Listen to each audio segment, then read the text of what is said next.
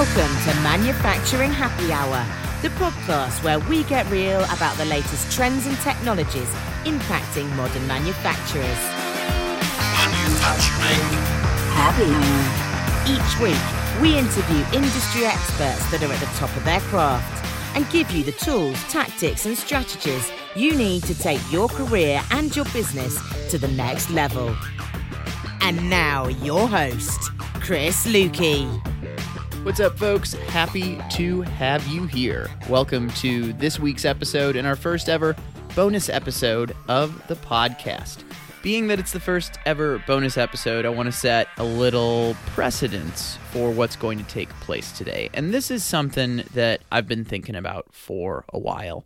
As someone that goes to a lot of industry trade shows and industry events, and quite frankly on the show itself, where I start every episode saying, hey, here are 3 things you're going to get from today's show, I've been toying with the idea for a while of doing a bonus episode every once in a while, or maybe on Fridays or things like that, called 3 Quick Things, where I highlight 3 actionable tips or 3 trends that we're seeing in the industry that's just a really quick hit type episode that you, the listener, can capitalize on.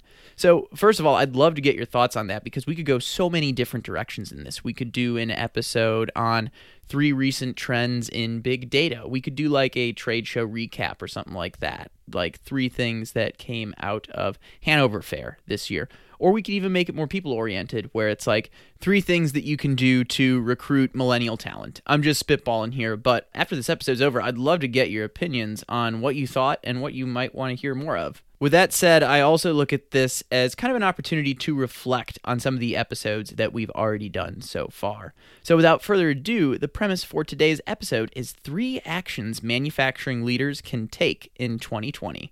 The year is winding down as I'm recording this episode, and looking back on the past 8 episodes we've done so far, I was doing a little brainstorming exercise just to try to pick up on what some of the common themes were throughout all 8 of the episodes. And I did narrow it down to 3, and rather than spoil it all for you up on the front end like I usually do, this is going to be a quick episode, so I'm just going to take it one by one. The first thing that really jumped to mind was technology. Obviously, this is a technology podcast in the manufacturing space, so we're going to cover that. And if I look back, some of the things that really stood out were in episode 5, where Michael Kromicki, who's running SteamChain.io, is talking about the new model of business called Machine as a Service, where they're literally leveraging blockchain technology to share data between end users and equipment manufacturers and continue an ongoing relationship that's profitable for both parties and allows them to continue to optimize. That was a long buzzword-heavy type explanation, but nevertheless, you're seeing new models of business thanks to blockchain technology. Then in the episode after that, where we talked to Joe Carson, Joe really highlighted how he's excited about legacy control system migrations, which, if you haven't listened to that episode or you don't remember, not only is he replacing obsolete equipment that manufacturers have had in their facilities for over, let's say, 20 years in some cases, he's also adding capabilities that allow them to get more data and make quicker decisions about their process. Then finally, another thing that stuck out was in episode 7 when Tom Gaudette from PTC was talking about the number of pilot projects that are taking place within industry right now. And some, I think, ridiculous stat where it's about 90% of facilities that have done this know there's a return on investment, but they're not taking advantage of connected Internet of Things technologies that would allow them to take their enterprise or an individual plant to a next level. So if I look at all of these things, there's a common thread in that you need to be willing to take a little bit of risk to get a lot of value out of your process. And I think Z Holly from episode 2 talks about how manufacturers, in order to adopt more of an entrepreneurial mindset, need to be more iterative. So that risk doesn't necessarily need to be a big thing that you bite off all at once. You can try new things, just like, again, Michael Kromicki and their Machine as a Service model.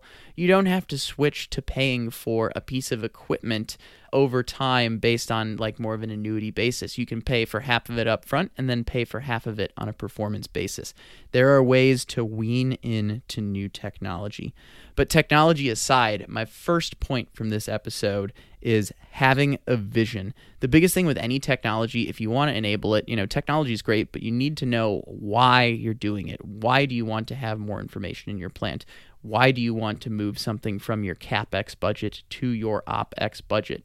Figure out what the big vision for your team or your plant or your company or just your department is for the upcoming year and work backwards, leveraging new technologies to get to that goal. That's thing number one. Thing number two, another trend I was noticing. Episode 1, Dan Voigt talked a lot about company culture. In episode 4, we talked to Dr. Chris Rapella at Marquette University about getting the next generation into the manufacturing industry to help lead the industry forward. And then most recently, when we talked to Anna Kraft from Xena Workwear, she had a lot of focus around women in STEM. And if I look at all three of these topics, these are all people related. People is one of the biggest things about manufacturing, and you've probably heard it before, and you're going to hear it again now. You can have the best technology in the world, but if you don't have the right people leading those processes and leading your teams, you will not get anywhere. So whether we're talking about inspiring women in STEM, inspiring the next generation, I am going to take the cue on this call to action from Dan Voigt from episode 1. One of the things he mentioned during that episode was that in order to be a great leader and to build a culture, you need to consistently model the behaviors you want to see. And this is something that I'm trying to do as well. Everything I'm mentioning in this episode are things that I'm going to be doing in 2020. So not only have I set a vision for what I want Manufacturing Happy Hour to look like and grow to in the upcoming year, but when it comes to the behaviors that I want to model, that goes back to not only myself, but also the customers that I call on. I'm an account manager. I work with customers in the manufacturing sector, and if I hold myself to a high standard and hold them to a high standard, whether we're in a meeting or embarking on a project, that is infectious, and that sets the tone of the type of work that we're trying to do. I'm sure you've had a salesperson come in that's maybe a little unkept, a little lazy in their approach. You never want to be that person. So that's kind of a personal story from my standpoint. I need to hold myself accountable and hold myself to a standard in front of my customers that I want my customers to mirror in return. And whether you're leading a team or a company, I'd highly recommend taking the approach of consistently modeling those behaviors you want to see. This is a long-term thing. It's nothing that's going to change overnight. And that's the same thing that I'm going to bring up for our third point. Looking at a few more common threads from the past episodes.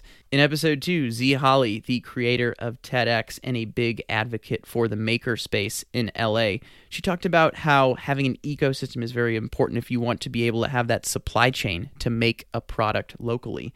Somewhat on the flip side, when we got to episode 3, where we were talking about growing manufacturing in transitioning economies, we talked about the importance of having funding for manufacturing, not only from private investment, but also public investment, making sure you have that ecosystem there. And a big part of ecosystem is really just a fancy word for having a manufacturing community. So community is the big number 3 word, but I'm going to take the cue from Z Holly on this one, where she talked about what she did when she created a innovation space at MIT where they were trying to help people create their own companies. They brought in what she referred to as a lot of catalysts or mentors, people that had started companies previously. And I think this is a big one because when it comes to advancing your career, when it comes to creating a new product line or improving your business processes, I always like surrounding myself with the people that have done this before. And my suggestion for point number 3 is to meet your mentors in 2020. Find people that are already doing the things that you want to do in the manufacturing industry, whether that's marketing related, whether that's product related, whether that's manufacturing related, whether that's leadership related. Find the people that are already doing what you want out in the field and build a relationship with them, be clear on their goals, and find out, one, how you might be able to help them. Is there something that you can do that helps out your potential mentor? And then also learn from their mistakes, learn from the things they've done as well in this space.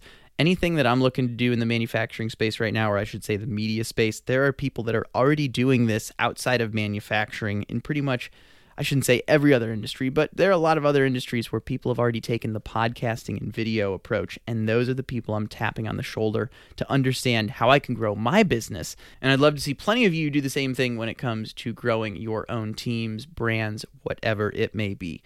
So let's do a quick recap. Number 1, set a vision for yourself, your department, and your company. Whether that's implementing new technology or growing your business, know what the main goal is and work backwards from there, especially in the case of implementing some new innovative tech that's out there in the field. Second, model the behaviors you want to see, whether that's the way you call on customers or whether that's the team that you're leading. That is the best way to set culture and inspire your people to jump on board with your vision. Then finally, it comes down to community. Meet your mentors. Take a long-term perspective to this one, because I'd meet a lot of people in the manufacturing industry that have a very transactional approach, that are worried about the next project, worried about hitting numbers for this quarter, but really look at how you want to grow your business, grow yourself, whatever it is, and find the people that have already done that out there. And that's all I've got for this week. Those are 3 actions manufacturing leaders can take in 2020. I'd be interested to get your feedback on this episode. This is something new. I don't know if we're going to do it too terribly frequently, but if there are ways to refine it or ways to change it up altogether, I'd love to find more ways to connect with you guys and give you the content that you're looking for. Before we wrap up, I want to thank our sponsor for the podcast, Audible.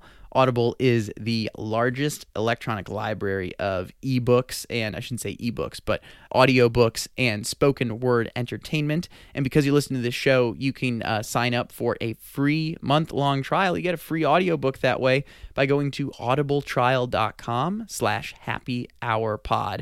I'm traveling right now as we record this episode, so that is the way I'm continuing to keep up with books while I'm on the road. Whatever way you want to do it, whether that's on the car, in the plane, or just outside relaxing, having a beer, Audible is the spot to do it. Again, that's audibletrial.com/happyhourpod to claim your free audiobook. If you're digging the show, please consider leaving a 5-star rating and review at manufacturinghappyhour.com/iTunes. That'll take you to Apple Podcasts on your computer or on your smartphone. Those ratings and reviews really help put the show on the map. And with that, get ready for another full-length episode. Thanks for sticking around for our first ever bonus episode, 3 quick things. And we look forward to catching you again here next time. Stay innovative, stay thirsty.